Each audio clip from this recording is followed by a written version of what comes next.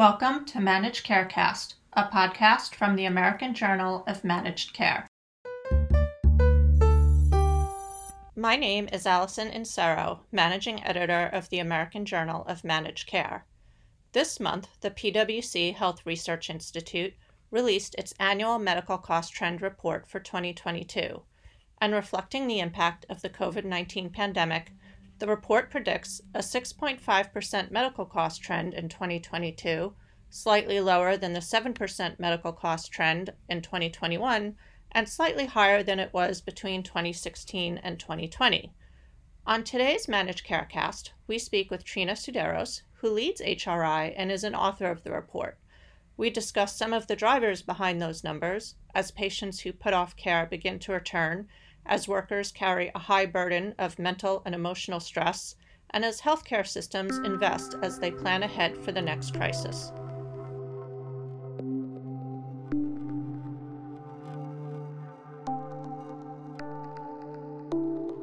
So welcome to the podcast, Trina. Great to be here. Thanks for having me. Can you introduce yourself and tell our listeners what you do at PwC? Yeah, absolutely. So I'm Trina Suderos, and I lead PwC's healthcare think tank, Health Research Institute, and I've been doing that for about 8 years. I've led our regulatory center, and now I'm leading the team. So that's my job at PwC. Basically, we do forward-looking thought leadership and research for the firm and for clients and for external readers as well, journalists, policymakers, folks like that. There's been a lot of discussion and probably even just outright worry and concern about the impacts on population health as a result of the pandemic. And in your annual medical cost trend report, which the organization's been putting out now for a pretty long time, right? Over 10 years? Yeah. Actually, I think this is our 16th year. So a long time. Got it. The organization is projecting a 6.5% increase for 2022, slightly lower than 7% this year. It got a lot of attention. Can you talk a little bit about some of the drivers of that, such as delayed care? Yeah. Just like you said, I think we're all experiencing or continuing to experience the persistent effects of the pandemic. And I think likely we will see that for years to come, even as we all begin to feel that life is heading towards something like normal. And so a lot of the drivers, both inflating medical cost trend and also deflating it, have to do or tie back to the COVID-19 pandemic. And deferred care is one of those examples where we saw very clearly in 2020, in the spring of 2020, the lockdowns happening. Folks did not go to the doctor, to the hospital, unless it was for something that was truly emergent. Something truly that could not be put off. And because of that, we had a lot of care that was deferred. And then it continued to be deferred even as hospitals began to open up because people were sort of worried about going back to the hospital. And so we are experiencing now through 2021 and into 2022, the continued impacts of that deferred care. Some of that is in the form of costs that will come from people who have more severe illness because that care was deferred. Some of it is just a piling up of care that should have happened in 2020, 2021, that's going to happen in 2022. So those dental visits that folks decided not to do, have put off. We're seeing that.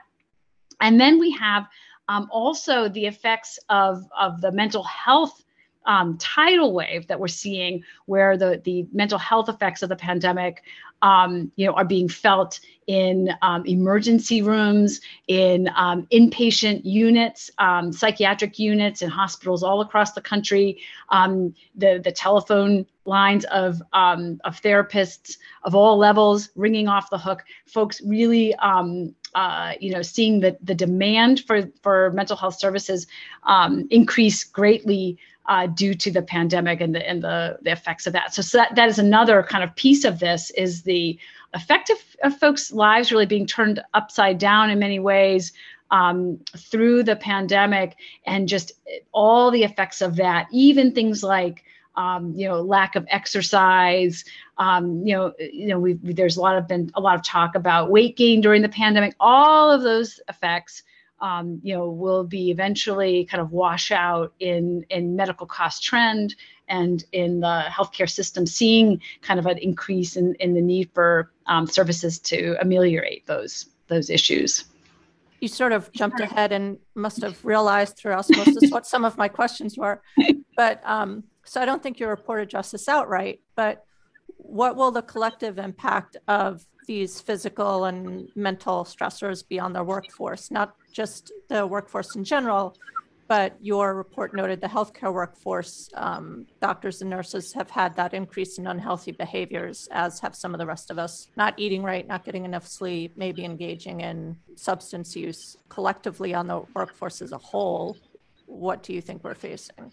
Yeah, I think one of the things that we've found is that in our report from our research is that there is, as a whole, like you said, a lot of behaviors that are tied to poor outcomes in health. So like you said, lack of exercise, loneliness, eating not as healthily as one could, and these kinds of things. And the workforce, I think what we'll see, or what our research is pointing toward is like I said, more demand for mental health services. And I think employers pre-pandemic were beginning to realize the importance of addressing this through benefits with their employees, and also working kind of through internal communications to erase the stigma around mental health conditions. So this was happening before the pandemic, which is a good thing, because the pandemic really has raised the demand and need for these kinds of services. So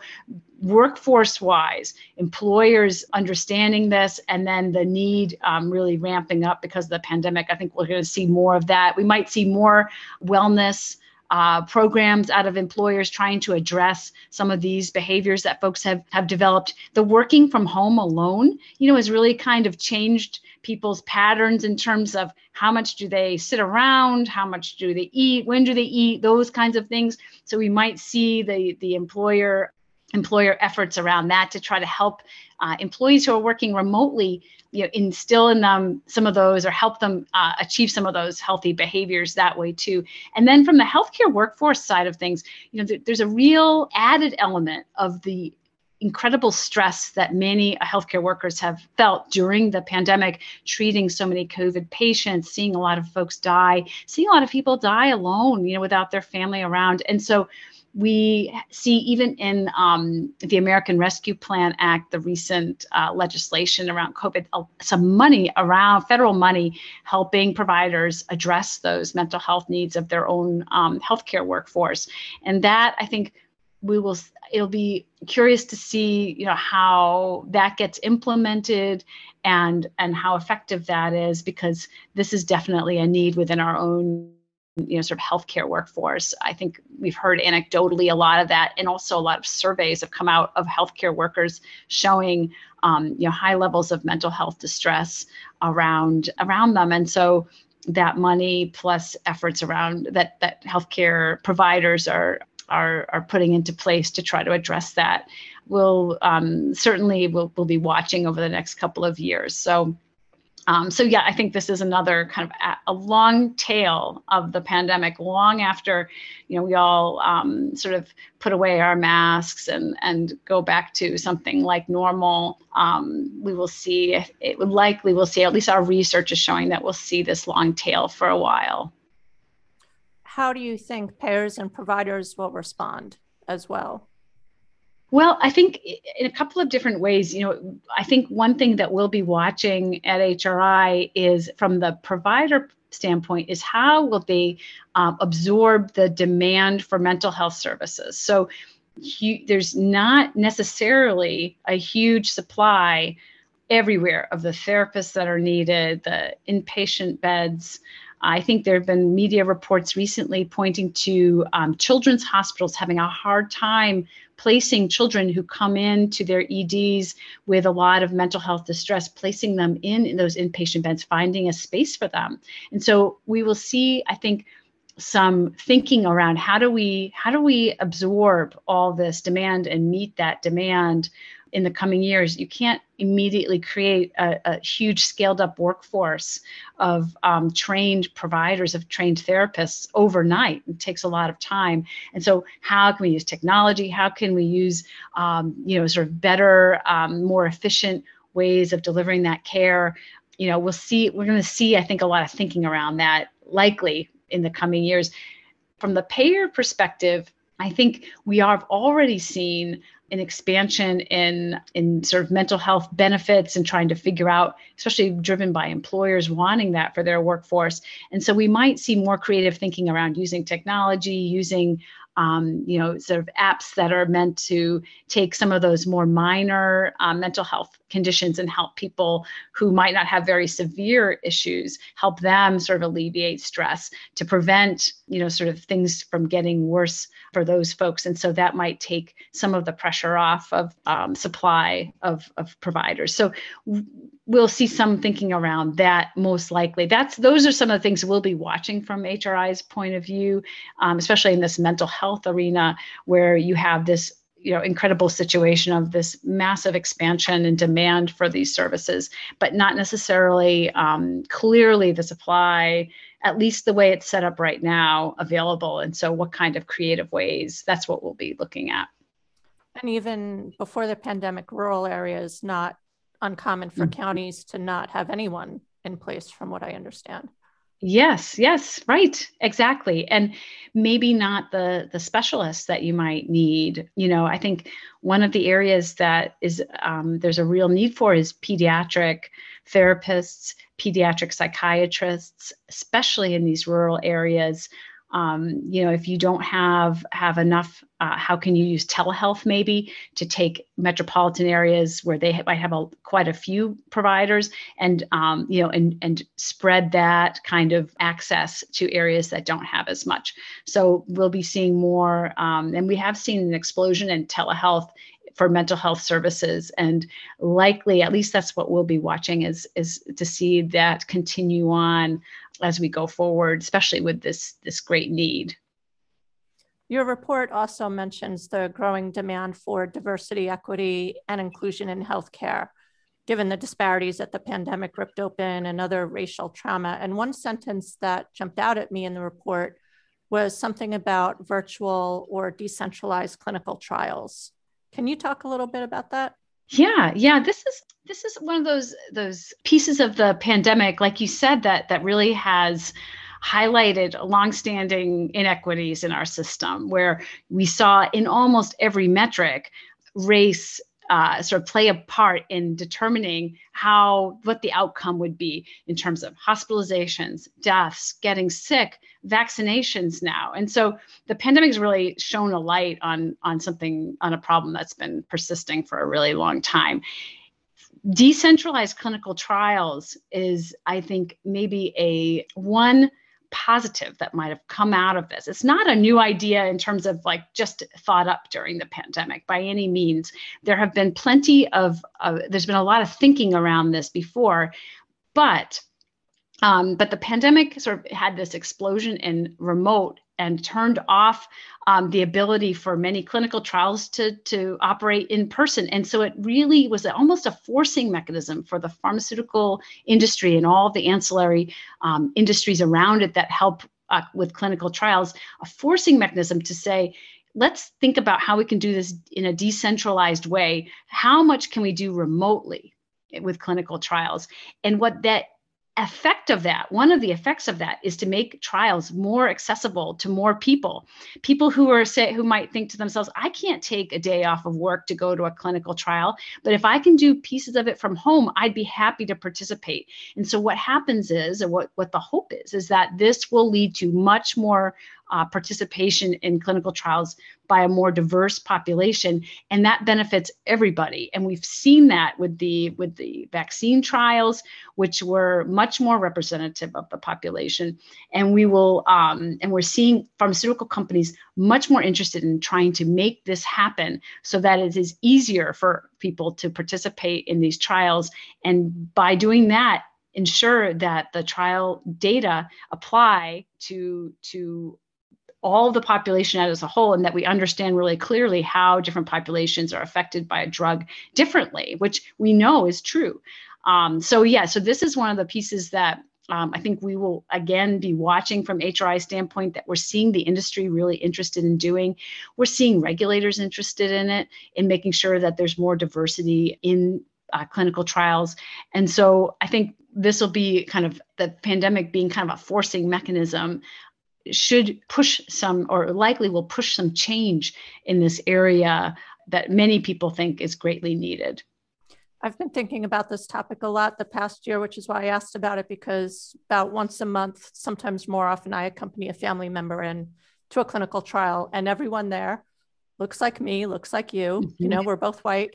And I'm lucky enough, my employer, you know, I take my computer there and I sit there and I work while they do their thing. But, you know, most people in this country can't do that. So that's right. Something that's been on that's right.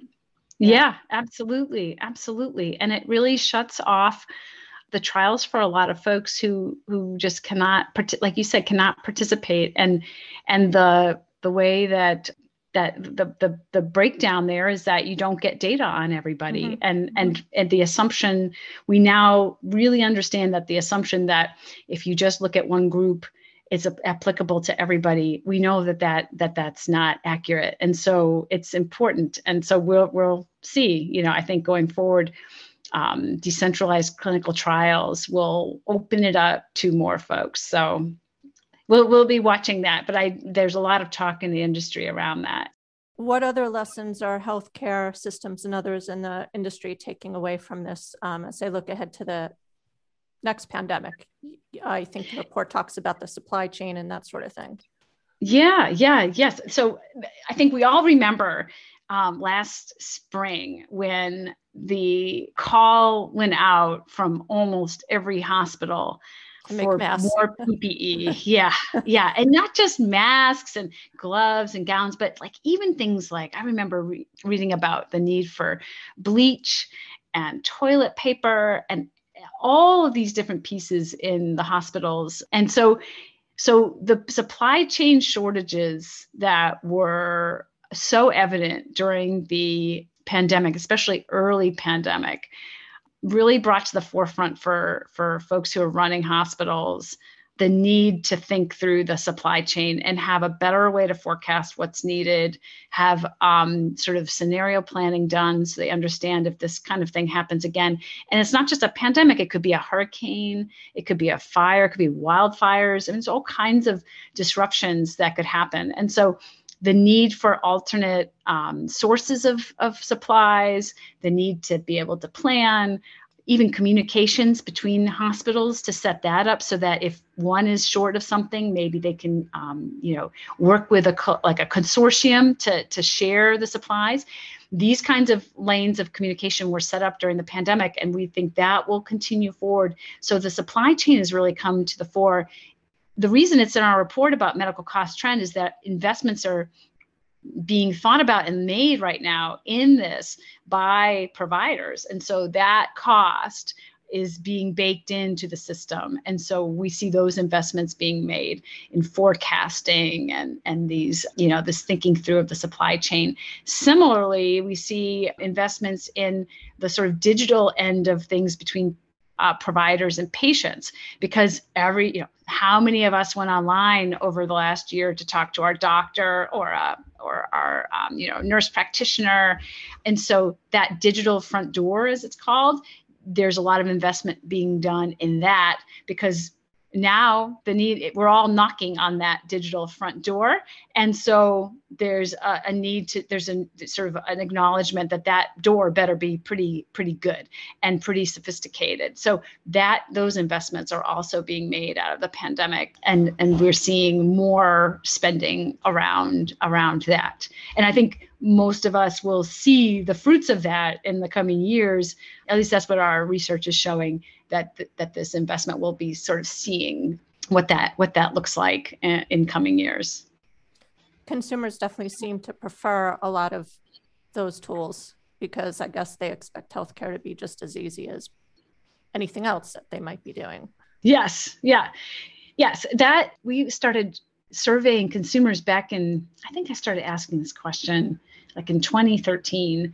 And we would ask consumers a bunch of different scenarios. Like, if you could, would you be willing to do an at-home strep test if you could? Would you be willing to get wound care at a retail pharmacy if you could? Basically, what we did was we took a series of services that are typical, from very simple to very sophisticated, and moved them all one step closer to the home and said, would you be willing to do it there as opposed to where you usually would get this done?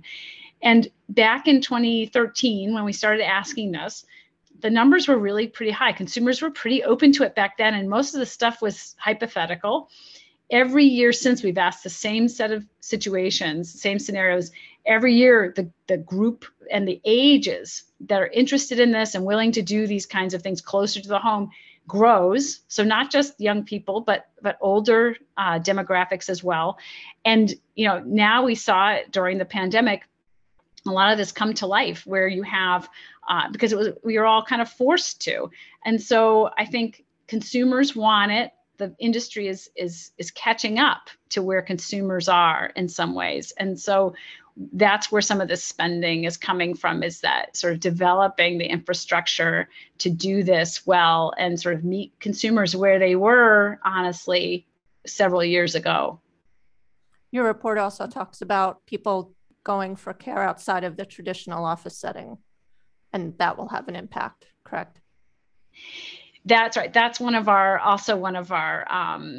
drivers of medical cost trend. And again, you can tie it to the pandemic, where the EDs, the volumes in the emergency departments really fell dramatically in the spring of 2020, and then never really, for many hospitals, never quite recovered.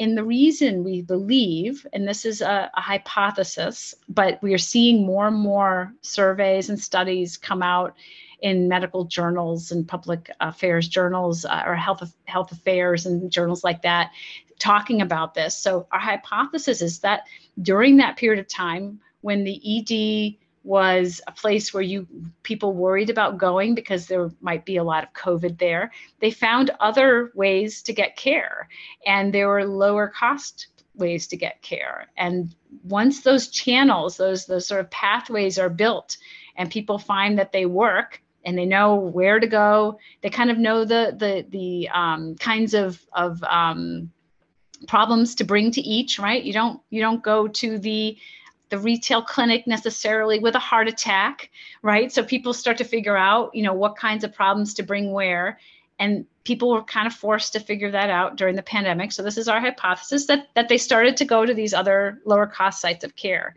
and in some cases forego going anywhere. Now that could be a good thing or a bad thing. In some cases, there is plenty of care that you don't need. Probably just waiting and watching is probably just fine.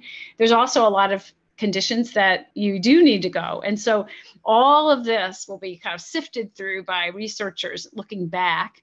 But indeed, we think that one of the drivers of medical cost trend, one of the deflators, will be lower cost sites of care sort of absorbing like a sponge some of this ED volume that we have not seen return to the EDs in many cases.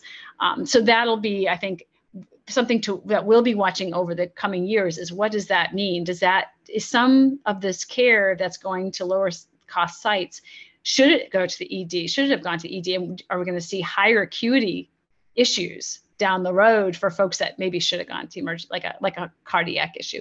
Or will we see just a lower spend because of people choosing more appropriate venues to get their care? So I think this is a really interesting thing to watch, also kind of a forcing mechanism during the pandemic, when people really had to kind of scramble and figure out, okay, I'm not going to go to the ED, but where do I go? Do I just call my doctor on the new telehealth app that they just sent me? And in a lot of cases, it appears that's probably was just fine, and that's certainly less expensive than a trip to the emergency department. Is there anything else I forgot to ask or that you want to mention? No, other than I think, if you look at the history of medical cost trend that we've been projecting since I think like 16 years, if you look at 2007, you had double-digit medical cost trend, and it really fell year after year until it kind of settled out around 2016, 2017, around 5.5%, 6% a year. And then we've had the pandemic. I think the pandemic, everyone was kind of scratching their heads back in 2020. What's it going to be? What is the impact on medical cost trend going to be? And so I think, interestingly, we're seeing 2021 being kind of a high point in these pandemic years, and then it coming down a little bit in 2022. And so I think for me, the interesting question is, where does it settle after 2022? Does it settle back where it was around 5.5%, 6.5%, or are we headed down even further due to the changes that are being made right now in the way we all access care? I think that's a big open question, but that's one of the questions that we're asking ourselves and watching going forward. Well, thank you so much for joining us today on Managed Carecast. We really appreciate it. Oh, my pleasure. Thank you so much for having me.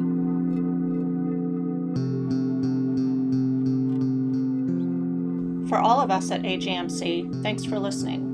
For more about this issue, visit agmc.com or see the show notes. To get in touch with us, email info@agmc.com or follow us on Twitter @AGMC_journal. And if you like Managed Carecast, don't forget to subscribe and rate us.